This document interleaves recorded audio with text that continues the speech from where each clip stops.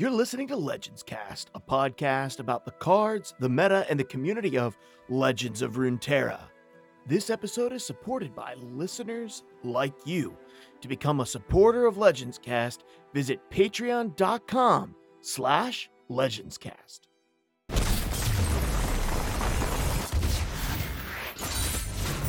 Let's do this.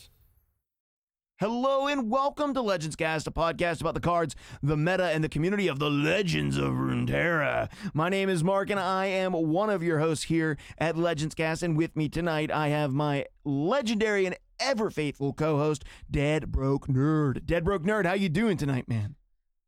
Doing pretty good. Did not have to work the escape tonight, so it's basically just been a pretty chill evening, pretty chill early evening. We're recording slightly earlier than normal, which I'm all about. I've been getting into this show on Netflix called Dragon Prince. It is the most D&D ass show, and I love it. I'm here for it. It's so good so far. It's good. Yeah, I've watched all the seasons of Dragon Prince so far. It's good. Dude, I'm loving it. Do you have Amazon Prime Video? Mm-hmm. So Amazon Prime Video has a show on it called Tales from the Loop. Have you watched that? No. So that sounds cool. Tales from the Loop is based off of an RPG. So guys put out an RPG called Tales from the Loop. You are playing a group of teenagers in the RPG from the 80s that never was. It's like a sci-fi version of the 80s where you're playing teenagers. Oh, like Stranger Things? It's Stranger Things, but instead of horror, it's sci-fi.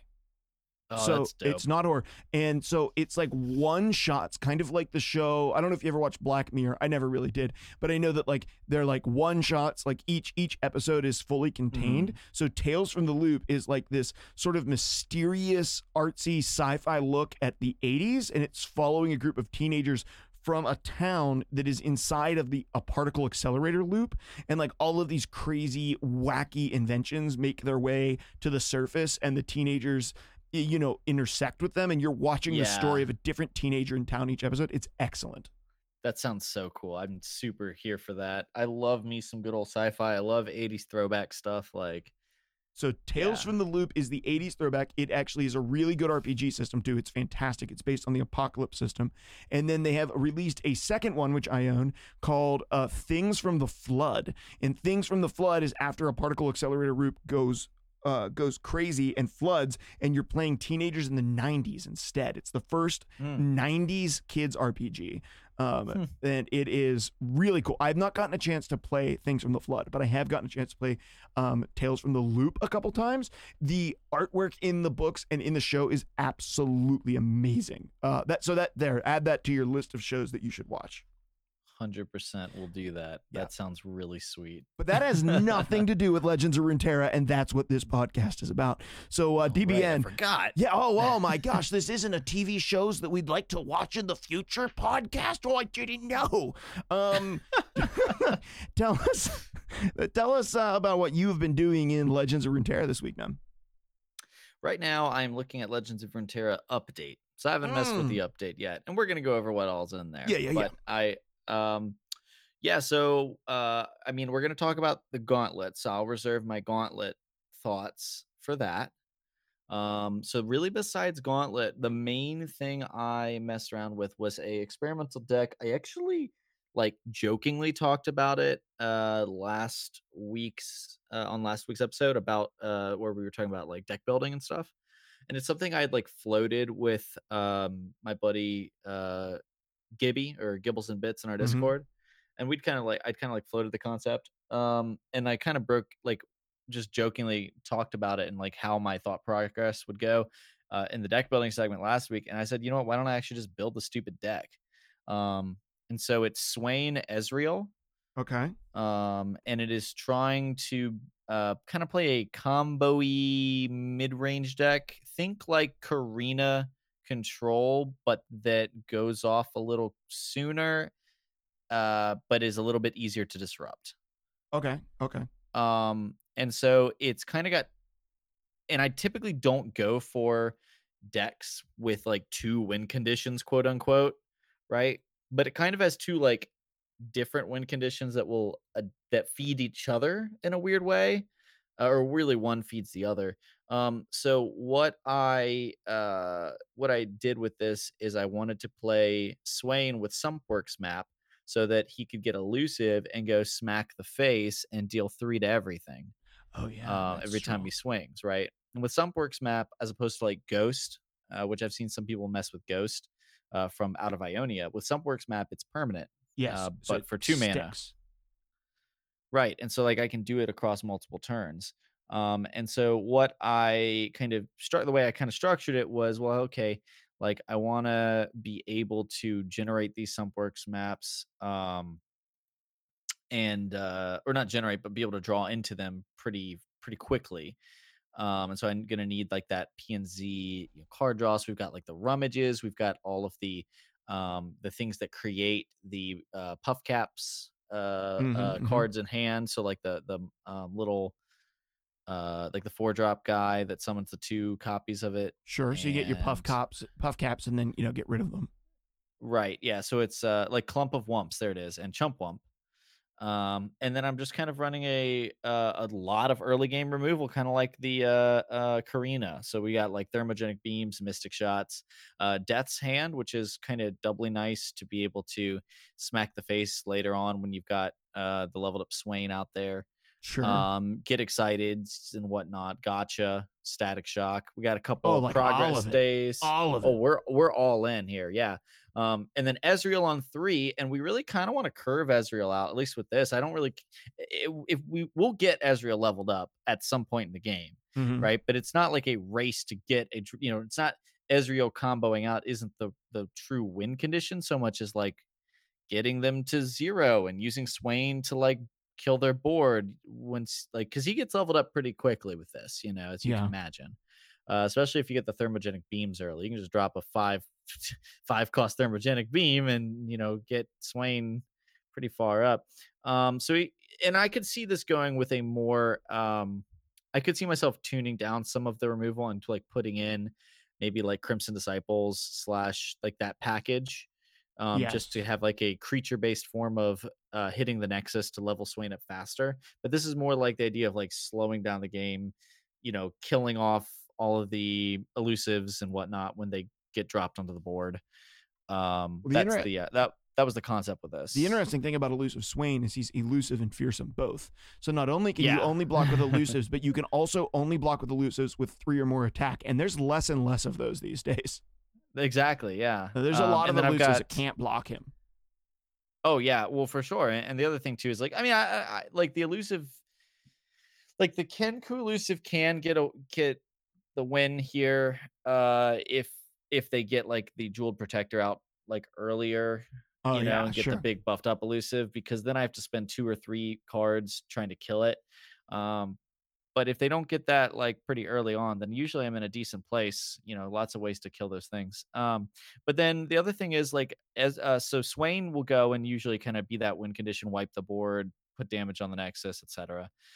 We got the 2 progress days. I've also running the 2 Leviathans to make sure I can get the Swains, because if they kill the first Swain, I want to get a second Swain. So we got 2 Leviathans, and Leviathan feels like a pretty nice option. I was also thinking Captain Farron could be worth putting in here as basically like a Ladros alternative, a certain level of inevitability. Hmm.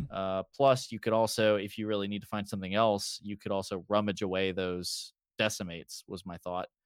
Um, but and then the other Yeah. thing, just like any other Ezreal deck, you always have that option for Ezreal to come down leveled up and drop a couple spells, rummages, mushroom clouds, mystic shots, whatever. Win the game that way. And when like close the game that way. So I've actually had several games where like Swain's come down, been a massive pain in their butt. They have to commit so much to get rid of him, and then they're pretty low. Ezreal comes down, play 2 spells and win the game that way. Get excited the face. So really it's like a combo mid-range weirdness thing, but I've played only 3 games with it, but I've won all 3 games. Oh, And nice. so yeah, and I'm not against bad decks either. So it felt really cool in that respect. And 2 of the 3 games I did manage to win because of Swain. Whether it was even once they removed him, like I said, Ezreal came down and kind of like eked out the last little bit of damage, but like Swain with the Sumpworks map felt worth building this deck around, which was the concept. So I was very excited about it. I call it Sewer Swain. Sewer Swain. Oh, that's a good name. I know. I like coming up with That's with a good names. name. I'm not the best at the naming conventions, but I do like coming up with Isn't them, it so- Gibble and Bits who has like some of the absolute best names for He's decks? good at coming up with the names, man. Yeah, he's really good at That's it. where I fail. I'm not good with deck names. I think we should have people submit their best deck names in Discord, and then we can tell people, like, review the deck, like show the deck list, give the deck name, and the one that we like the most each week, we can just say like, hey, this is the deck, and here's the deck name, and just like spotlight That could be it. fun. I think we should do that. We're gonna do that. We should do that. Yeah, we're gonna do that next week. Next week. So that's what, if you hear it, like, show up in the podcast Q&A, give us your deck list and the name of your deck, and me and DBN will choose our favorite deck name and talk about the deck for a couple of minutes on the show. Yeah. No, I think that'll that's be really awesome. fun. For next week, we're doing it. We're doing it. We're doing fun segment. Well, my week in Legends of Runeterra was interesting for 3 reasons. 1, I finished my last XP line, so I have nothing to achieve anymore except weekly vaults. I have gotten everything, so I have all the card backs and finished all of it. I have also finished my collection, so I have at least 1 copy of every single card. There are only a handful of epics and rares that I don't have 3 copies of, and I think honestly, if I look through my collection, I was just scrolling through real quick, I think that there's only like 3 epics that I'm missing a single copy of. There are a handful of rares that I'm missing a copy of. So I that's been sick. Like it's been hard to play a little bit because as a person who is a card game sort of, I've become a collector in digital card games. Like, I like to have all of the options. It was almost disappointing when I suddenly had all of the options and then I didn't really have XP to grind my way to. And so I'm gonna have to find something new that's gonna like really keep my attention in the game. And honestly, the third thing that happened this week has been that I have been participating in the Legends Cast Discord League. We had a couple of no-shows, and so I was asked to sub in by Formula 408, and I played my 3rd match this week, and I had a match against Martin Kashun. That's gonna be Martin. I'm gonna look it up because it's in score to report. make Matrim Cawthon. Yeah, I actually don't know. Matrim or Matrim. Matrim Cawthon. Yeah, that's Sure. the name. Anyway, so I had my match against him this week, and he was the first person to defeat my Ash, my Ash Lux Mage Seekers deck. My other deck is still undefeated. The Heimerdinger Lee Sin deck, which I still think might be the best version of Heimer. I think it's much better than Vi, actually. And so that deck did well for me. He beat my deck with his control deck because he double ruinationed me throughout the game, which is really hard to come back from when you're a board centric Mage Seekers deck.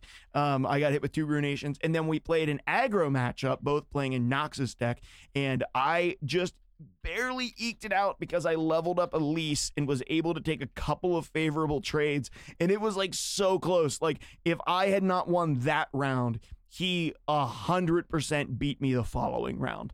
And so, like, he had the damage on board. I was just able to challenge and get his guys out of the way to get my couple of bigger guys through. Well, actually, what ended up actually happening was I attacked with 2. He took a slightly he tried to block in such a way that would guarantee him the win next round, but did 1 more damage to him. It did 1 extra damage to him, but guaranteed him the win next round. And when he did that, it put him in range exactly for Decimate for the 4 damage, which was one of the only cards in my hand. And so it was a really fun match. It was a lot of fun. I'm like really, really looking forward to the Legends Cast Discord League matches each week right now. Like, that is super fun for me. It's been one of my first tastes of, something a little more than just playing on the ladder in really any digital card game, because I haven't done much of that anywhere. And I just it was just so so much fun. And so I have really enjoyed my matches so far. And it doesn't hurt that. Well, I mean, I'm undefeated currently, but that's not really the reason why I've enjoyed it so much. I've enjoyed it so much because it's just kind of fun to get to know members of the community. Like you're messaging back and forth on Discord while you're playing your matches. Throwing out the GGs, but also talking about the decks and what was left in each other's hands. And I remember playing Magic the Gathering on the floor, at my buddy's house, and the match would end and the game would end. He'd be like, oh my gosh, I had these 3 cards in my hand and I could have done this next. No, I would have done that. I could have countered that. And you kind of like saw if the game hadn't ended this turn, like how it would have played out. And we kind of got a chance to do that through Discord. Like, oh dude, I had Ruination in my hand. Did you have a deny? No, I didn't have a deny, but I could have, Will of Ionia this guy back to my hand and refill the board and something. And so it was really cool to sort of have that engagement back and forth around a game, which you just don't get when you play on the ladder. You never get to engage with your opponent outside of emoting. And so that was really cool. And I had a tremendous amount of fun with that week. So this week. So once again, hats off to you, DBN, and to Formula and to Jeff. They've done so much work getting the Discord League up and running, creating the rules, and making it all happen because it's really fun. Really fun. Yeah. No, it's been cool too to just see the excitement around it in the Discord and people like getting amped up for it and sharing cool stories about what happened in their games. Like that's been a really rewarding thing to see. And if you want to get in on definitely. A future season, join the Discord now. You can kind of see how it works, read through the rules, and then when this season's over, we'll have a tournament, and then we'll get ready to boot up the next season, probably I think in September. Or is it in August? August maybe. It'll depend. It'll probably be.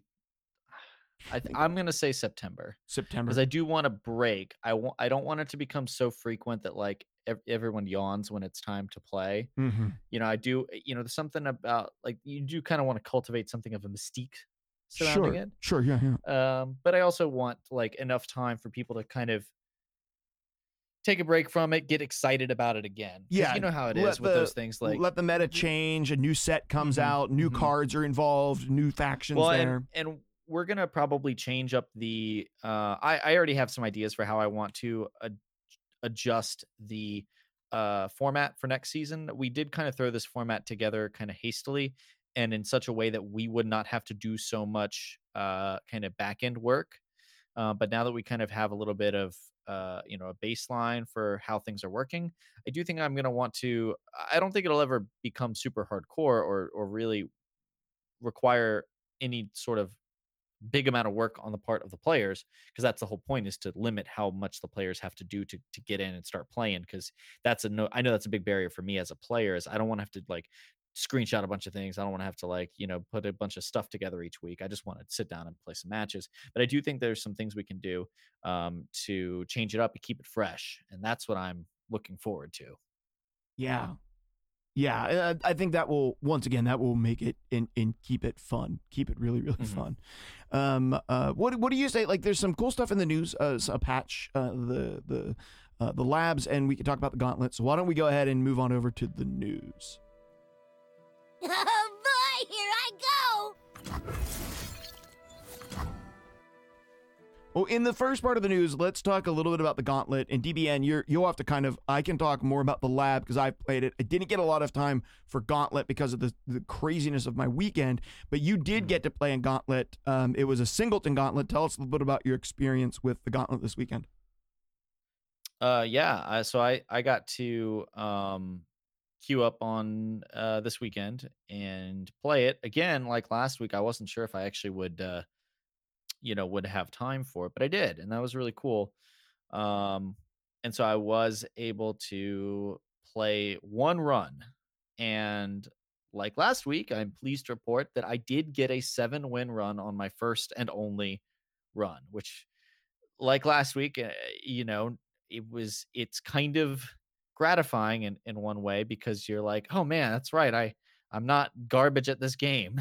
Because when you don't have much time to ladder, you start looking at your rank, and even though intellectually you're like, yeah, that's not necessarily a reflection of my skill, it can be a little disheartening at times, because you're like, oh, we really wish I could get that up to the point, where I could know that I'm good at this game.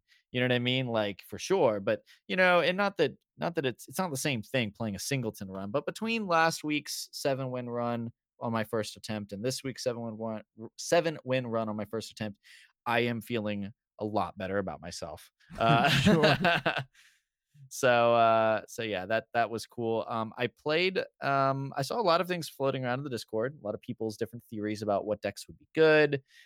Different people messing with different things, and I kind of looked at those. But I tell you what, I got the best advice from the person I've been receiving advice from my entire life.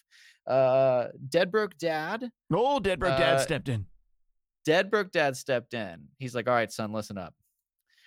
So he sent me a text. I guess it was Friday. And he was like, hey, I did did you do the thing yet? And the gauntlet yet? And I'm like, no, I didn't. He's like, well, I'm sure you can come up with a better version or something, but I played Bilgewater, Freljord mid-range, and I got a 7-win run with it. Just wanted to just let you know. And I said, oh, that's cool, Dad. That's a good idea. And I said, all right, I'll try it. And so I was like, send me your list. So he sent me his list. And I said, you know what, let me take a look and see what he's running. And I did make a couple adjustments that I thought would improve it. And I think they did. But the core concept of the deck is basically both Bilgewater and Freljord have some really good standalone value cards. Mm-hmm. And so it basically turned into the good old fashioned mid-range good stuff. And I gotta be honest, it kicked ass. Yeah. I only lost one match. And that was against a Heimerdinger list that there's an elusive list that had Heimerdingers, and it hit. I was just stabilizing because Bilgewater, with the exception of like one Citrus Courier, which actually I think I was gonna put in and I took it out because I was worried I wouldn't be able to plunder efficiently enough. And I think that was probably a good idea. But with the exception of that, like you really don't have much healing between the two that you can really play in a mid-range shell. No. So it really was just about stabilizing board through like high value minions and whatnot. And it actually got to the point where this deck top decked a Submersible. Oh no. And I just didn't have anything to deal with it. And so they were able to just like, they were out of cards. They were playing like an elusive, fairly aggressive elusive build. And I was like, oh, I've stabilized. They've got no cards. And it goes to their attack token. I'm feeling really good. I've got like, 5-6 health left. I'm like, this is gonna be great. Submersible. Oh no. So that was my only loss. I went 7-1. And the entire rest of the time I kind of crushed it with pretty much every other match. The only other one I struggled with, and I'm gonna look it up because I posted it, and it was an absolutely nuts game that like you're talking about telling stories about the games. I had to like share this in our Discord. But basically we played one where let me see. Oh, I passed it. Crap. There it is. But I was playing against this Noxus Demacia list, and they started off on turn 2 playing Lucian, followed it up with Draven on 3, followed up by Grizzled Ranger on 4, followed by Garen on 5, followed by Genevieve on 6 with their attack token, followed by Darius on 7. Oh, it was filthy. It was absolutely disgusting. And I still was able to win thanks to various like strategic, freeze effects and, all sorts of cool stuff. It was really satisfying. I tell you what, the MVP of the whole thing was Sejuani, obviously. Oh, yeah. But the true MVP is the Tusk Raider. So I could go and find my one copy of Sejuani. Tusk Raider's a game-winning card. I mean, that It was card just busts games. Like right. I mean, when you can double the attack and health of all of your minions, because I played Gauntlet as well. I did not do as well. I did Ionia and Freljord, and I did a mid-rangey deck as well. I think I went 4 wins, and then I got two bad runs in a row. Oh no, I was playing. Yeah, I was, because I was also playing a copy of Wrath or War Mother's Crawl. Is that it? Mhm. Yeah. And and I won a couple of games with that. And I got unlucky. I got one where they got Tusk Raider down, plundered Dust and got Tusk Raider down before I did. And they won the game that way, because it was just so, like, I could just not deal with the doubled attack and health Sejuani. And then I played another one, and I can't remember how I lost, but it was a really, really aggressive list, and I got a really bad draw, and which can happen in a singleton matchup. I mean, sometimes you just get a really bad draw, you know. Yeah, but I mean, think about like the whole point of my build, at least, was like just looking at how many raw good cards that don't need synergy. Now, the Plunder was a slight synergy, and I was running Ash, so I did put like one of the of each of the good freeze cards in. So like 1 Harsh Winds, 1 Flash Freeze, 1 Brittle Steel, you know. But it wasn't really about getting her leveled up. It was just she's just a good card in and of herself. And you know, there's a lot of champs in that in Freljord and in Bilgewater that are just good by themselves. The champs I ran were Tryndamere, Sejuani, Twisted Fate, Ash, Misfortune, and then I did run Anivia, but because I was thinking like the deal 1 damage to all enemies would help with Plunder. But if I was gonna play it again, I would cut the Anivia and put Gangplank in, I think. Or Braum. I would put either Braum or Gangplank in. Just because Anivia felt a little slow on 6 still, for not having like the rekindle. Like, I think Anivia is a great 6-cost play if you're like a control build that wants to build around, you know, rekindling Anivia or whatever. But this build, I was thinking it would be really nice that I need to Plunder. But if I ever had the space to put Anivia down on 6, I was usually winning anyways. Because Anivia doesn't defend well, doesn't really. So I think I would just make that one adjustment, which would be putting Gangplank or Braum in. The other cool thing, this was actually the dopest play in the entire thing. I had a Rime Tusk Shaman, and I used Pilfered Goods or something, and I stole their what is it called? It's a 4-drop. Maybe it's a 3-drop. Where is it? What's it do? A Shady Character. 4 mana, 1/3, play, pick a follower, transform me into an exact copy of it. So what I did is they played out all their mana and attacked and stuff on their turn. I played my Rime Tusk Shaman at the end of their turn. It started my turn, my first play, because I was worried they would kill it, was Shady Character copying it. I had 2 Rime Tusk Shamans out because I stole their Shady Character. It was so funny. Wow, that's fantastic. Yeah, I didn't. A Shady Character in that would have been cool. Mine was so I ran Lee Sin and Zed, and then I ran Ash, Braum, Anivia, and Sejuani. And I think I would have dropped, maybe I dropped Anivia and it was Tryndamere. It might have been Tryndamere, Sejuani, Lee Sin, Braum, Ash, Zed. It did do really well for me. I'm not going to lie. It did do well. I just had a couple unlucky games and didn't have opportunities to play a lot more. But in addition to the Gauntlet this week, we did get another new mode, and that new mode is our lab. So we got our very first lab with the patch that came out this week.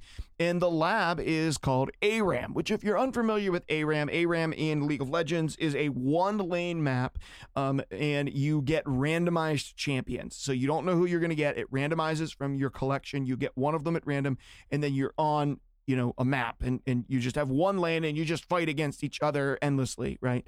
Until one team breaks the enemy nexus. So it's kind of like that. So when you start the lab, you get a list of, I think, 4 champions that come up, and you can get rid of any number of them, very similar to like you would any mulligan. And then it replaces the ones you get rid of with other random champions. And then based off of the 4 champions that you have in your hand, you get a random deck that works kind of with them. I don't even know that it does. but you get a random deck, and then you draw, I think, 3 cards. You start with like a 7-card hand instead of a 4 or 5-card hand or whatever, and you start with 3 mana, and then you just try to win. So it's just kind of like a wild, you don't know what you're going to draw, you don't know what to expect, you kind of have to get creative.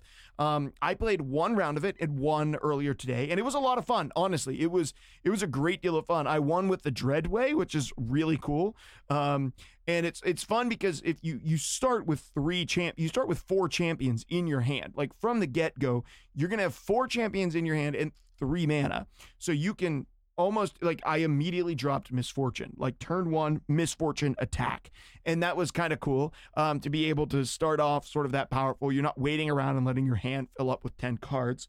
And the other thing about it is the aesthetic of it. Like, they were so cool with what they did. Like you come in and the loading screen is completely different the other loading screen. It's like these mechanical arms of Heimerdinger's turrets that are like holding up your picture of your profile emblem or whatever in your name next to your opponents. And then when you come in, the board is completely different. It's got these like mechanical arms all over it. And even your health totals, like the Nexus crystals, are a red and a blue light bulb that get cracked and then explode whenever you lose because you're in Heimerdinger's lab. Like everything about the aesthetic of it was like so creative and intricate, and it's like you can't even spend money on these things. Like, I can't go buy Heimerdinger's board right now. Like, I was like, whoa, maybe they put it in the market and you could buy it, because I'd probably buy it because it's like next level board stuff, but you can't even buy it. Like, they just put all of that attention just into the lab. Like, they could have left the lab with the basically same aesthetics, maybe something a little bit different, but they really went above and beyond in creating a very different environment. Like, the boards made me feel like I was playing something different, even though I was just playing a random stack of cards in the same game that I'm usually playing. It felt very different because of the aesthetic, the sound effects, the Nexus crystals. The whole thing was very, very cool. I was a big fan. I am not the type of person who grinds these things. Like, when we played, when we used to play Hearthstone, and you would get the Tavern Brawls every week, I would do it because I wanted the free pack. But after that, I would do it maybe 1 or 2 times if it was particularly fun, maybe 3 or 4 if it was like awesome, but never more than that. And this is not the type of thing where it's going to be available for the next 2 weeks and I'm going to play it over and over again, because that's really not the type of player that I am. But it was super fun to play once, and I think they did a really good job with it. And I could see why a casual player without a big collection would have a blast in that, experimenting with a bunch of different champions before they actually crafted them. And I think that is a gold mine for them. I think that's awesome. Like, if I'm a new player, I'm going to go play labs and experiment with a bunch of different champions that I don't have. Well, but some weeks the labs may not be about experimenting with champions, right? Oh, yeah. They'll be different all the time. And it's like every 2 weeks, I think they're doing something new. So they will be different. But yes, they won't always be that. You're correct. That's cool, though. I haven't tried it yet, full disclosure. But I am excited to mess with it. You did tell me there wasn't any rewards. Not that I can find. Not maybe. This is like it has the Riot logo for like beta, the beta logo, beta test logo. So maybe there will be rewards once it's out of that. But there's nothing right now. Well, and whatever. I mean, I'm sure they'll do it eventually. What I would like to see would be something like just like a wild card every week that is like a rare wild card each week that has a chance to be upgraded or something like that. I think that would be like, because kind of like the Hearthstone packs, or maybe like what is it, or maybe just like a chest, a capsule. Yeah, like just a normal capsule that could be upgraded would be really cool. Yeah, I think that'd be fun. And just to make it feel like it's worth trying and playing. I mean, I was pretty religious about doing the Tavern Brawls in Hearthstone, just because what are you going to pass up on a free pack? Why? No, you just play it. Usually you could play it the one time, get the win, and tap out, Mm-hmm.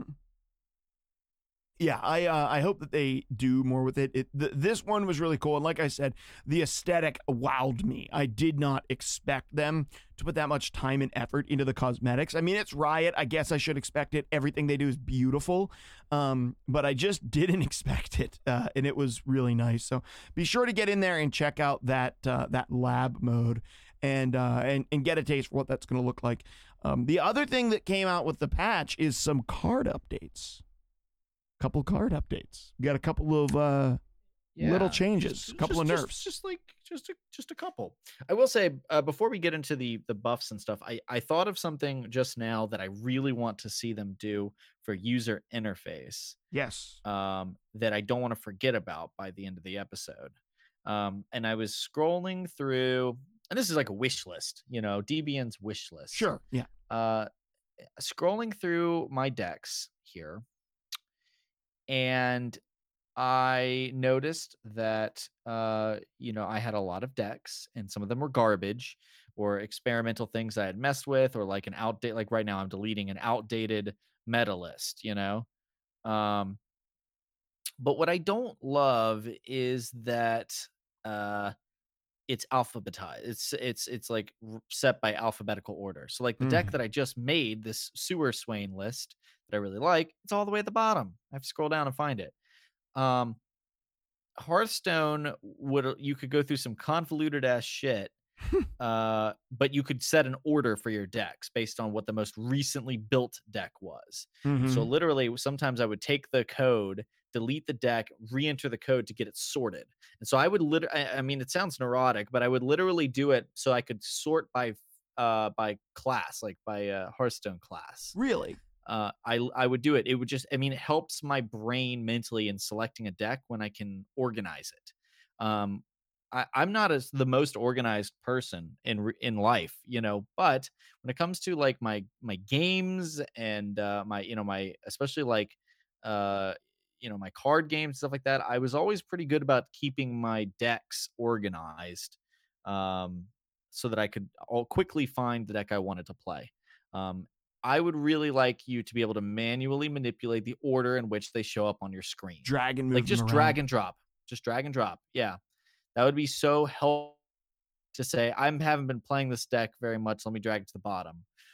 Or I want to arrange them all by factions first, which wouldn't be as easy with the dual factions. No. But, or I want to, make sure that the lists that I want to play for this event are all at the top. I mean, I've seen where people have manipulated the alphabetical order so that they can get their decks that they want to play in a tournament or in our Discord league at the top, so they can quickly grab them. Yeah. So that's something I would like to see, is like a way to move around. I mean, I know it's like not many people are going to think to ask for that, but it is a user interface thing that I haven't seen another digital card game do, but that would just be so helpful. So I just thought about that and figured I would voice that. It would be a really nice little quality of life update. I agree, because I actually deleted all of my decks so that I could insert my 3 Legends Cast Discord League decks. And I have LCDL deck 1, deck 2, deck 3. And I have no other decks in my collection right now because and often it just says new deck, and I get confused about which deck it was. Which deck am I playing that's the new deck that has Lee Sin as the most expensive champion because that's the artwork? Like that sort of thing. I get that confused easy. And I agree. That would be a nice little quality of life update. Would be a nice little quality of life update. The other thing I want to highlight too, before we jump into the deck, the two cards that got changed, was the vault timing, which came out with a patch. So from now on, you're going to be able to open your patch on Thursdays at 8 a.m. Based on your local time to your shard, instead of on Tuesdays. And originally they said that this week's vault duration will be extended to 9 days to make the transition. But then they tweeted that it is not going to be extended to 9 days. It will be cut, and they will do a double vault. So as we're recording this on Wednesday, there is 11 hours left to level up my vault, and it will unlock tomorrow morning around 8 a.m. And so Ooh, double vault. a double vault. So if you can get one of your vault, if you can get your vault this week, hopefully by the time you're listening to this, it will be impossible, but hopefully you'll have been able to get your vault up to level 5. So you're able to get the champion wild card, then you're able to get a random champion, and then next Thursday, you're able to get a champion wild card again if you get, to level 10. Oh, shoot. And so And I just re-rolled all my quests and got no 1500s. Oh, it's gonna be a grind, buddy. Tonight's the grind. Do you get XP from labs, I wonder? Yeah, and you can complete your quest in labs as well. Yeah, I'm just wondering about like bonus XP, and like the gauntlet's closed at the moment, so you can't get that bonus XP. Dang it! Expeditions bonus. Yes, for finishing an expedition. Yeah, you can get bonus XP from finishing an expedition. I currently have 9 expedition tokens, so I have 13. Oh yeah, you could use up some of those. Just kidding, 14. 14. Yeah, you could use up some of those. You could definitely use up some of those expeditions. I played them for a while towards the beginning. But yeah, I played them at 5 towards the beginning, and yeah, I haven't done them since. So yeah, I have a whole bunch left over. But yeah, so that's gonna go on. So just know that like Thursday is now Vault Day, which is a pretty big day for Legends of Runeterra players. Means you can't open up packs throughout the week. You log on Vault Day to get new stuff, and that's gonna be moved until Thursdays now. I'm pretty sure at some point during that last set of comments, I said something that was completely nonsensical because I read something that was in Discord and just read part of it while I was talking. Well, if it's any consolation, I was so busy like looking around for ways to get bonus experience that I didn't notice it. Excellent. Hopefully you didn't notice it, listener, as well. They changed 2 cards. DBN, you want to tell us? You have it pulled up? Can you tell us the 2 cards that they changed? I remember it. Oh, good. Tell us which one. You choose one, I'll take the 2. Other. Okay. Solitary Monk. Solitary Monk was formerly the Ionia elusive 3-drop that had 4 attack and 3 defense and elusive, and when you played it, you recalled all of your other allies. Mm-hmm. Well, same thing, but 1 less attack. This was a change I didn't expect. Yeah, me neither. I honestly kind of thought that Solitary Monk had fallen off. Well, it's in the Kenku elusives, right? Like I haven't looked at that list recently because I don't play it. But I think that I think conceptually they initially intended the effect to be largely a downside, right? But mm-hmm. with the potential to like occasionally do something cool with recalling something you want. But I think recalling your allies has proved to be maybe just a little too useful, especially in Kinko. Right. And Jewel Protector especially being absolutely nuts to bounce. And it's also so good on curve too, because the little 1-drops, you don't mind bouncing your little 1-drops, especially the one that comes down and gets elusive, the little 1-mana 2/1 that comes down and only has elusive for the turn. If you play that on 1, or your Omen Hawk, right? I mean, there's so many 1s and 2s that they don't mind bouncing. And there's the 2-mana 2/1, I think, that grows whenever you play another creature. So if you're bouncing your 1-drops, bringing them back down once you have that 2/1 down, and that's grown up to 5 attack for 1 turn. Like, yeah, I mean, I think it's the recall has proved to be, and I think in an interesting way, proved to be better than they expected. What was initially a really big downside is basically a slightly limiting upside. It's a limited upside. Mm-hmm. There's not a ton of situations where playing the Solitary Monk really, really hurts you. So it's not so much of a big deal. Which means that 4 attack becomes pretty intimidating both on curve but also later in the game when you're already getting such a nice upside by bouncing useful things. And you won't always bounce the useful thing, but as we just established, there are enough useful things to make it a boon as opposed to a detriment. So yeah, they axed 1 attack from it. I don't think that really solves the problem, but it does kind of help you stay alive maybe just a little bit longer. On average 2-3 points of health each game if they drop it on curve. So Well, every time we Yeah, go into an cool elusives with it. meta, every time we go into elusives meta, they take one of the elusive cards and lower their attack by one. I mean, Which signals to me a greater problem with the mechanic. Silverfuse put a little poll out on her channel or on her Twitter, I think, of what do people think if they could balance or rework one mechanic, what would it be? And like of like four options, it was actually a lot closer than she's like it's a lot closer than I expected. I went and looked at the results, and it was closer than I expected. But I think that's more, and I can go into this later. But basically, elusives was at like 30% of the vote and was the most mm, by like 10%. So people clearly don't care for elusives. The other mechanic that received a good amount was nab, which I think if nab is the one that people think needs the rework, they are playing completely emotionally and not logically. Nab does not need a rework. I'm just going to put my foot down on this now and be the bad guy. Nab does not need a rework. Okay. It really, in my opinion, doesn't even need a balance adjustment. But it got we've one. got another card here. Pilfered Goods. It moved from a 2-mana burst spell with Nab 1, which steals a card from the bottom of your opponent's deck, to Plunder, and Nab 1, and then Plunder, Nab 1 more. So, 2 mana, draw 2 at burst speed once you dealt damage to the opponent's face on a turn. It moved from 2 mana to 3 mana. I don't know that makes... I've been trying to think, because I actually played a lot of Nab this week, because I had a quest to activate a certain amount of Pilfer cards for 1,500 experience. I was trying to finish it this week, and I think I finished it over the course of 2 days, and I got hooked on a Heimerdinger TF deck and had a lot of fun playing sort of a control-y Heimerdinger TF thing, trying to level up. But I played a lot of draw in it, so I could try to level up my TF. And actually, this deck might get better now, because Pilfered Goods being on 3 is actually better for Heimerdinger than Pilfered Goods on 2, to be perfectly honest with you. Because now I can, brilliant experiment or whatever into Pilfered Goods and be able to get, 2 elusives and 2 cards off of my opponent and a spell that costs 6 or more. It's interesting. I think that I have been the proponent from the beginning that stealing cards from your opponent is generally not good.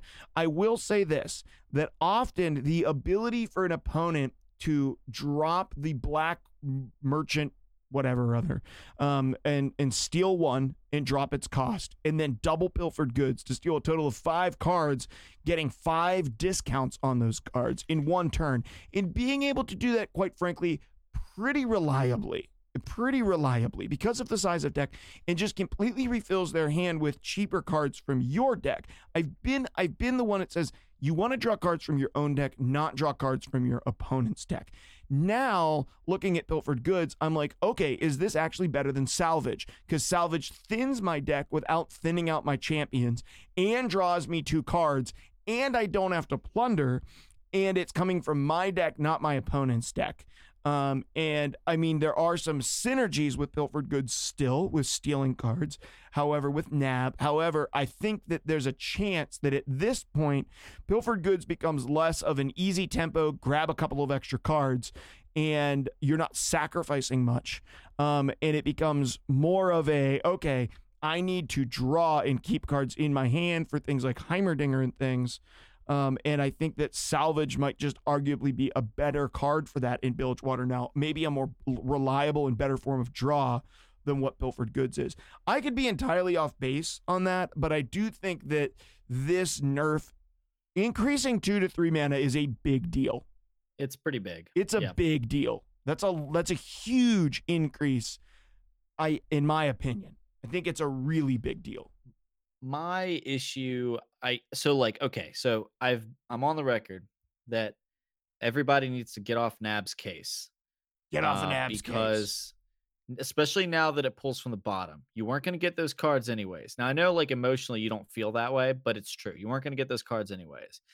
Does losing, and I don't personally get where, hey, oh man, I lost to my own card as opposed to their card. Now there is an element of, well, they would never have that in their deck, and I can't play around it. Well, you can play around your own cards if you see that they're playing NAB. If they steal 2 of your cards, you're saying, well, what 2 cards could those be? Yeah, it does increase the that kind of the variables. You have more variables. It decreases your ability as a player to predict or hedge your bets against certain things. So now there's more options that they have that they could have. But most of the things in your deck probably won't be relevant to a lot of the plays you'll be playing around. Like if you're going into combat and you're saying, okay, they could have a Mystic Shot, they could have a this or that or the other. Well, yeah, they could also just have an Avarice and Sentry, which they won't affect the situation. So I think there's a certain level of like the kind of the small brain is, oh man, like I won't be able to figure out what they can play. It's like they got totally random stuff. Well, no, they didn't get totally random stuff. They got Your stuff. your stuff, and what's in your deck, hopefully. So that's very different from totally random. And then the it's next no play different is than them drawing the right stuff off of their own deck completely randomly. Right? Well, yeah, I think the difference is like it could be now it could be one of 40 cards. Now it could be one of 80 different cards. Well, it's one of 40 an argument cards I've from, seen. but it's one of 40 cards from your deck versus one of 40 cards from their deck if you can keep track. Right. And so my point simply being like if you're worried about like, oh man, I have to get around, their stuff and now my own stuff too, it's not really that big of a leap. And if anything, that creates a more interesting game in my mind. I also like the adaptability it forces in the players that play the pilfer or play the NAB stuff. I like that it requires them to play with things that they didn't know that they were going to have to play with or to utilize, as opposed to, drawing your own stuff. I guess the issue that I have with pilfered goods, if anything, I really hate this increase in mana cost, by the way. I really don't like it because I think the main complaint that people had about it is a kind of a valid one that I think we would have whether it was pilfered goods or glimpse beyond or whatever, which is that it's a burst speed. I think that's truly the problem with pilfered goods, not the amount of cards, not even really the cost. Okay. I think the problem really is that it's burst speed. And what people have seen is and I've run into it plenty of times too. We're about to push lethal, or we're about to make a really big important play. They play pilfered goods, and then they stop your lethal push, or find a lethal of their own, or trick a really important trade with your own card in that moment, a second before they didn't have anything. You know what I mean? Yeah. I think the burst speed was the problem. I think they should have kept it at that cost and moved it to fast and let Bilgewater have their fun, A, and let Bilgewater have their powerful cards, B. I think there's this really frustrating thing that I'm seeing, which is, Bilgewater's too strong. The NAB is too good. Bilgewater shouldn't be. Well, wait. So if you nerf NAB, are we just okay with Bilgewater being shit? Yeah, because like that's their thing. That's their identity. That's their most effective archetype. And I kind of talked with you about this before the show. I don't really count Deep. Deep is basically just a starter deck which is like slightly modular. You know what I mean? In that, like, it'll always be basically the same thing. Mm-hmm. It's not a mechanic that can extend out into a lot of other, classes and stuff, which I would be interested in seeing, a future expansion allow Deep to be played in other factions. I think that could be really interesting. Yeah, especially because like NAB is the one that can cross. Like, I was playing TF Heimerdinger control NAB, but you know what? Sejuani MF NAB, mid-range NAB is a thing as well. And maybe we would think about this differently if, say, like Plunder wasn't exclusive, like not like Plunder. Oh, sorry, you cut out there. I thought. Oh no, I didn't cut out. Go. You cut out there. I hope I didn't talk over you too much. No, you did not. Oh, okay. Well, all I was saying is, I think if Plunder wasn't 80% NAB, we would have, a different situation where, people are crossing Plunder. But most of the NAB cards are tied to Plunder, which makes like thematic sense. So maybe the problem was simply they should have printed more Plunder cards that do different things. So Plunder would be crossing, not necessarily the NAB part that's crossing. But besides like the Plunders that have NAB on them, you're looking at like Jagged Butcher, the Tusk Raider, or whatever, that buffs all your 1-drops, which is basically pointless. Yeah. You've got the Citrus Courier, which is great, but there's Rally in a couple other factions, and a lot of the other factions have better healing. So Citrus Courier has really felt more like if I'm playing a predominantly Bilgewater deck, I put the Courier in. If I'm playing other decks, I'm looking for more efficient heals and potentially, a Rally out of a different card like Garen or something like that. So like Riptide all I'm Rex is getting the at only here, thing that really characterizes Plunder strongly. besides Besides the Nab. But even in that, like when I get Riptide Rex played against me, I don't think about him as a plunder card because I always get hit with a 0 mana shot to my face into Riptide Rex. Like I don't ever think of, oh, they got to set up Riptide Rex. Like Riptide Rex in a deck that has Riptide Rex is never the thing that gets set up. It always has the 0 mana burst speed, deal 1 to your opponent's face, play Riptide Rex. I'm not even thinking about the fact that I'm avoiding plunder in that scenario. Whereas early in the game, I do kind of think around like, okay, if I don't block here and take this worst block for me, they will get to deal damage to my face and be able to use pilfered goods against me because of the plunder, or black market merchant against me because of the plunder. Well, yeah. And so I think that I think there's a lot of like emotion being, levied in the direction of we hate this, change this. And I can't help but think that there's a little bit of a peer pressure mentality that the devs have to be dealing with here on this Nab thing, because this is now the second time they've changed it. And as opposed to elusives, I don't really feel like Nab is completely dominating everything. No. I don't really see how it can be. I think that before they changed it, it was a healthy direction to, promote Freljord. And I mean, we've been seeing Freljord get kind of small buffs here and there for a while now. And some bigger buffs here and there too. So they want Freljord to be raised up, and that was a great way to do it. I had no issue with that. But I think that that's stemming from a larger issue of players are getting really, really vocal about this, and not from a win percentage standpoint, really, not from a power level standpoint, really, but from an emotional standpoint. And I kind of feel like this is a nerf that I don't like it. I can deal with it, but this better be the last one, or I'm going to start getting as a Bilgewater, I guess I'd say a Bilgewater main, but that's not true at all. But I really like playing Bilgewater. I really like the flavor of Bilgewater, and maybe that's coloring my opinion here, but I play all sorts of stuff. I get Bilgewater played against me all the time, and I just don't see that emotional reaction being solicited. I was telling you, like I was playing my sewer Swain list, and I ran into a situation where they plundered a couple things. I play my first Swain, and they 7 mana thermogenic beamed it. I was not seeing that coming. Sure. Right. And I was like, well, okay, they did that. And yeah, it was annoying, but I would have been just as annoyed, had they played, I don't know, like 2 Mystic Shots and Get Excited. If they had those 3 things in hand, I would have been bummed out. If they played a Vengeance and if they were Shadow Eyes, I would have been just as annoyed. I wasn't annoyed because it was my card. I was annoyed because my Swain died and I wanted to Sumpworks map them in the face. You know what I mean? I don't get it.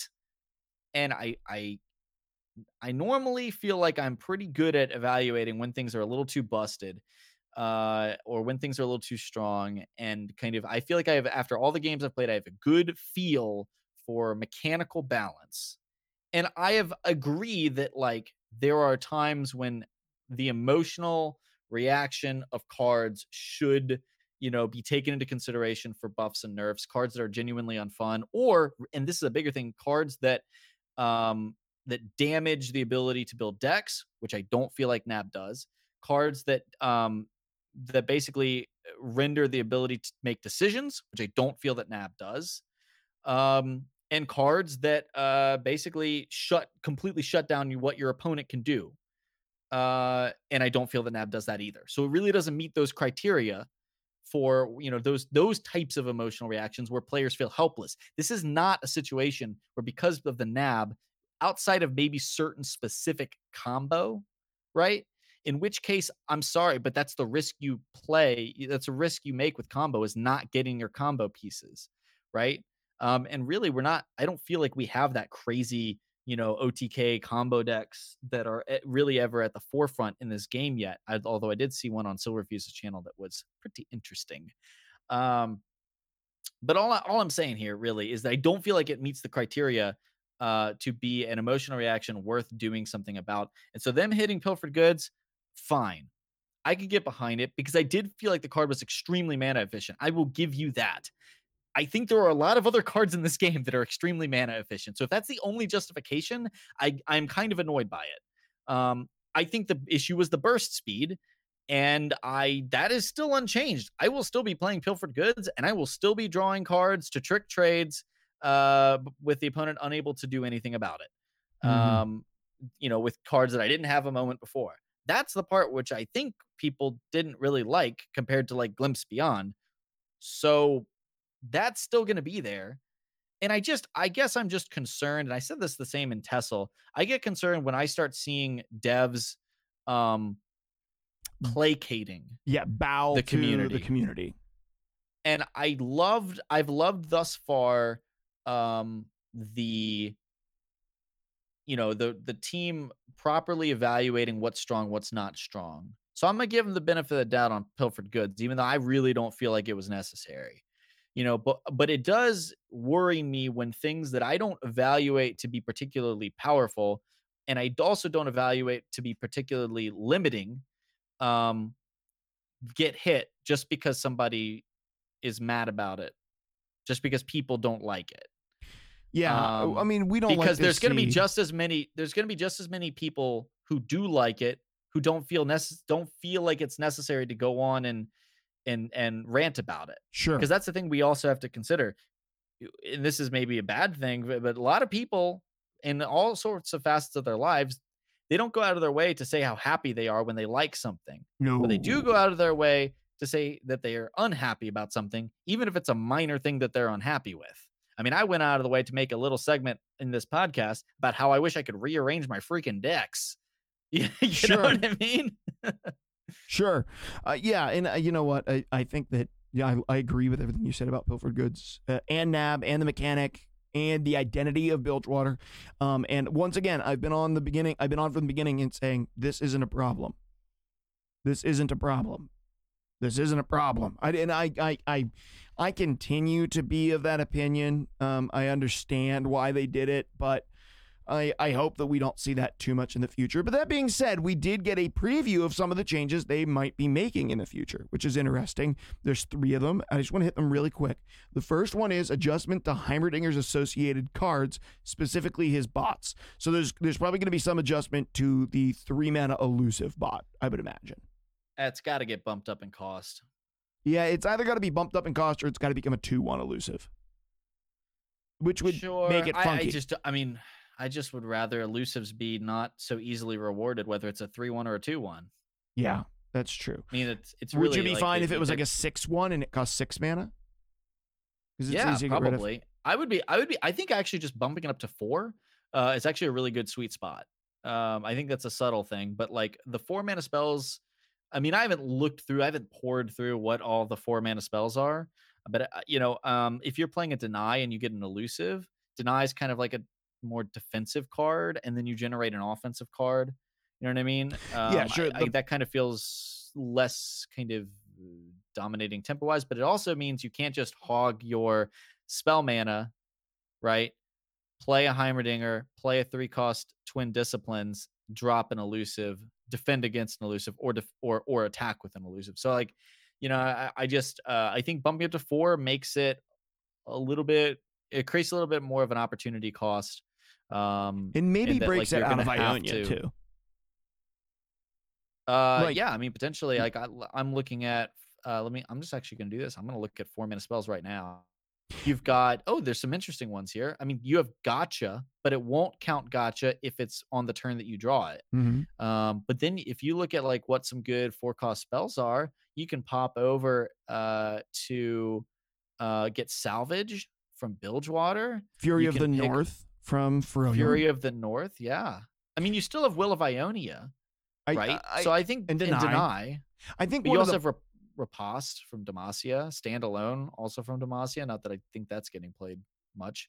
Bloodsworn Pledge, that's pretty good too. It's kind of like a Twin Disciplines, but permanent on 2 things. well, I think that But you're right, DBN, about the change in the cost, because if it went to 4, the real issue with Heimerdinger is that if I'm riding 3 spell mana on turn 5, I can drop Heimer, I can drop like Brilliant Experiment to put an elusive in my hand and give me 3 spell mana back, and then I can defend my Heimer with a Twin Discipline and get another 3/1 elusive, all on turn 5. It's an enormous swing turn, whereas you can't necessarily do that with spell mana. And when the elusive goes to a 4 cost instead of a 3 cost, like if you got a 3/1 Overwhelm instead of a 3/1 elusive, maybe that's the better one, or a 3/1 Fearsome instead of a 3/1 elusive. Something that's still aggressively statted but isn't an elusive.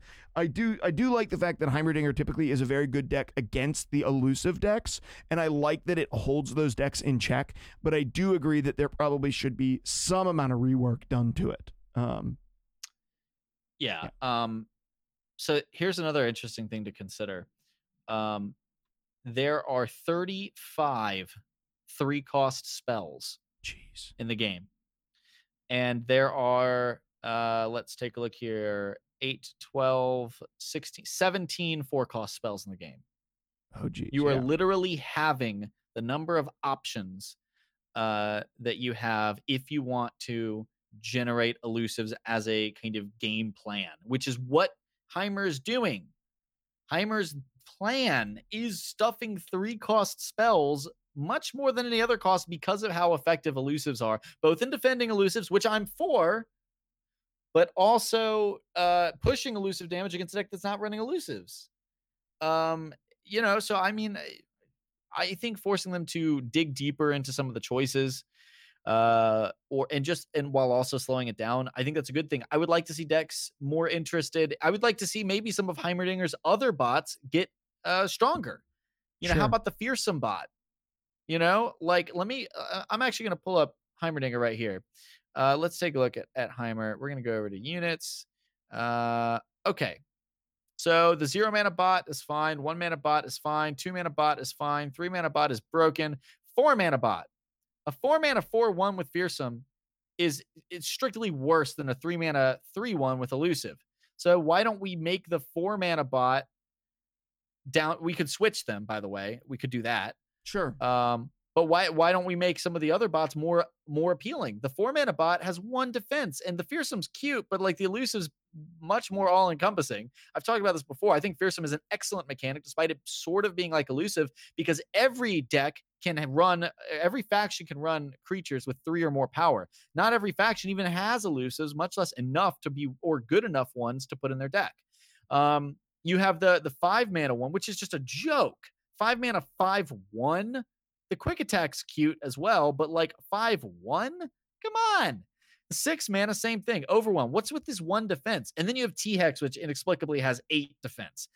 I mean, I get why they have 1 defense, which is if you're playing spells, you're also getting free creatures. Sure. But like, we can do something to make, hey, like as Heimer, I kind of want to play a more expensive spell. And frankly, say, I have to save up that mana for that spell. I have to hold on to that spell for later in the game. I think we can do a little bit better with making the 6 and 7 mana slots, maybe even the 5, a little more appealing, and then maybe switch the 3 and 4. I think you can do that to allow Heimerdinger to play some of the more expensive spells to take up that cool factor without really, I think, taking up the efficiency of Heimerdinger.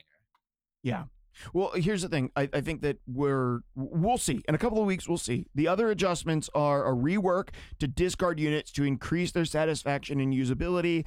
I think that's a great thing because discard has just fallen off. I mean, it was the quintessential aggro, but now we went from discard to burn. And basically they're saying, listen, we're going to buff, which goes along with the next one, which is adjustments to direct damage on cheap Noxus units, which is almost directly Imperial Demolitionist and Crimson Disciple. So they're talking about, let's bring down the burn with Crimson Disciple and Imperial Demolitionist. Let's increase the viability of the discard, which used to be something that we would use in sort of the Draven Chinks combo decks. that were very Yeah. aggressive. And I think that that's a really, really good idea. I would love to see there be more than one viable aggressive strategy. And right now, technically, elusives and burn are two viable ones, but I would love to see elusives go away. And I would love to see us get two more board centric aggressive Yeah. strategies, discard and burn. I wouldn't mind seeing both of those become a little bit more viable because it would give you a little bit more playability with inside of the Noxus faction and say, okay, I do want to play aggressive. I'm going to play Noxus. Do I want to play something more burn, or do I want to play something that does a little bit more, cool combo-y stuff with discarding? And I would love to see that. Let me jump in here with here's what I want to see. Here's the cards I want to see nerfed out of these early game Noxus units. Okay. I would like Legion Saboteur to be nerfed, or rather for Legion Saboteur to say Nexus Strike, deal 1 extra damage, as opposed to attack. Okay. Legion Saboteur is just a little too good at 1 for those super aggressive decks. I know it doesn't seem like that, like the thing that really puts the nail in the coffin, because it's not really, but that wills you down so fast. It's so good at that. It can do a lot of damage very quickly. It also is a card that it does, like, you can top deck it later in the game and guarantee yourself 1 point of damage to the Nexus without it ever having to live. It doesn't have to live. It doesn't have to win a trade. It doesn't have to do anything. It's just 1 damage. I would like to see Imperial Demolitionist say play, deal 1 to an ally to anything else, do something else. I would love Imperial Demolitionist to play closer towards the self-damage archetype, or be a more of a control tool. I'd love to see Imperial Demolitionist say deal 1 to an ally to deal 1 to an enemy instead of the enemy Nexus, and to an enemy unit. Yeah, instead of a Nexus, you could use it to like kind of remove some things. I don't want Crimson Disciple to get hit. I want everything around it that can use Crimson Disciple in the early game to get hit. That's what I want. Yeah, because you don't want to completely gut the self-harm strategy. Right. The Crimson strategies are struggling. You know what I mean? Like the Crimson Curator, Crimson Disciple, Crimson Awakener, there's not enough there yet. And I want that to be a fun playable archetype. But Crimson Disciple is being, abused by a deck that doesn't really care about the synergy of it. They just care about that it's a good card. And so take away the ways that they can abuse it. I think Transfusion could stand to see a hit. I think some of the cards that would normally throw that damage to the face, like Demolition. So like Disciple wasn't really played that much in the aggro until Demolitionist came along. Yeah. And I was going to point that out, that it got much better once the Demolitionist came out. And yeah, it's kind of nice to like, oh man, if they only have a 2 attack creature, we can get that trade, and it'll do a little extra damage as if it had hit the face.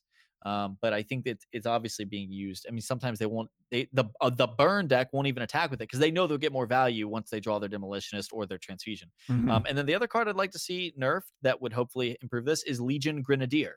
I think Legion Grenadier could have its last breath changed to be something A, not burn, B, more control-y, or more mid-rangey. Because I've been talking about Noxus just not having kind of options for the early game for their mid-range control decks that aren't aggro options. So can maybe we turn some of these aggro burn cards, just do a complete rework on them and make them so that they do something a little bit more useful for a mid-ranger control Noxus archetype? Because I think we all can agree that we'd like to see that become a little bit more prevalent. I mean, we talked to Saucy Mailman literally about this topic, and he was like, heck yeah. I mean, there's some really interesting cards, but not enough to really work with here. Swain being Swain and like the Leviathan being something that I would love to see become a little more viable, and love to see some creatures in the early game really support that better than just burning the face, putting damage on other things, and so maybe just a couple tools. Like I think the Demolitionist would be really cool. Deal 1 to an ally to deal 1 to an enemy unit. Still requires you to have another creature out, but it can help you set up some interesting trades, remove some 1 defense elusives, by the way. Yeah, and then Legion Grenadier, I would love to see that last breath be something that could pair potentially with like Shadow Isles, you know? Hmm. Something that could, hey, I want to glimpse beyond my Legion Grenadier, you know? You know what else could be kind of amusing, although it's flavored to really just be um Bilgewater. Grenadier, Demolitionist, why can't they summon powder kegs? Well, I was gonna say, yeah, Legion Grenadier, last 3/1, last breath, summon a powder keg. And I thought that I could be think funny that'd that be like dope. he dies and leaves behind a powder keg for you to use. I think that could have Yeah. been that could have been cool. It is styled to be Bilgewater, but I still think that could be cool. I think that could be really, really fun. I think that's and a the way to far-fetched hope, but Yeah, still, you know what you could do, actually, and like Hearthstone, I think did this like one time for one of their cards, but this was actually they would do this in old Legend of the Five Rings, where based on they would do like token cards, but if the token was on a card, like let's say summons a spirit, right? Well, they would print like little like card backers, and you get one in each pack that you'd buy. These Mhm. little card backers that would explain like a little bit about the rules or about the pack or like something like that. And they do that, I think, sometimes in like Magic packs and stuff like Yep. that. At least they used to, I think. And those would be little token cards on the other side of them. Well, what they would do is they would print tokens that would be different clan flavors oh, that's of cool. that same thing. So if both the Mantis clan and the Lion clan, the Mantis clan summons little, they would summon these little forest spirits, but the Lion clan would summon their ancestral spirits, like their ancestors. So you might have that same 1/1 token, right? But one of them would have a little fox spirit on it, and the other one might have a little ancestor dude, like in Mulan, Mm. right? And so like we could see like the same card does the same thing, but Different they artwork. like change the artwork to be like a little Noxus bomb or whatever. That could be really you cool. know? And for a digital card game, I mean, you have to, I guess, get the artwork done. But besides that, I mean, it's very It's easy. simpler. It's you simpler. switch out one image file, you know? Yeah, that could be cool. That could be cool. I think it would be dope. Yeah, So I can agree with one that. more argument for hiring me to the design team. Great ideas over here, guys. Listen to the Legendcast podcast and hire us on Riot. A podcast about all the things that will not come to pass. Yes, it is. But one thing that will come to pass is the end of this episode, which we are at. But I do have I have a closing thought. I have a closing thought. You ready? Here it is. Yes. And I thought I was already perfect. So today was a strange day, and you know what? Like everyone has these days, right? You get really frustrated, you get emotional. I came home and talked to my wife, and I don't typically. I mean, people know outside of this, I'm a pastor. I don't typically bring in any direct references to my faith. However, I went downstairs. I was reading, and I, of course, as a pastor, I read the Bible, which makes sense. But I opened up to a book in the Bible called James, and it's a letter that's written. And there's one particular passage that really spoke to me, and I thought was super important for the current time that we're in. And it's not deeply religious. It's just really solid advice. In the book of James, he says this. He says, my dear brothers and sisters, so the people that he's writing to, he says, take note of this. Everyone should be quick to listen, slow to speak, and slow to become angry. Everyone should be quick to listen, slow to speak, and slow to become angry. This was written 2,000 years ago, well before any of the crazy stuff that's going on in our world today. There was plenty of crazy stuff that was going on 2,000 years ago, and there's been plenty of crazy things that have gone on for the last 2,000 years. And with or without social media, people had the same problem. They were slow to listen, quick to speak, and quick to become angry. And this passage reminded me of that.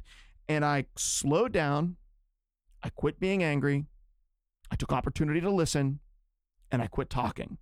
And those things all helped me maintain sanity throughout the day. And in the world that we live in right now, I think that advice is really probably maybe the best advice that that we can get for living lives that are well lived right now.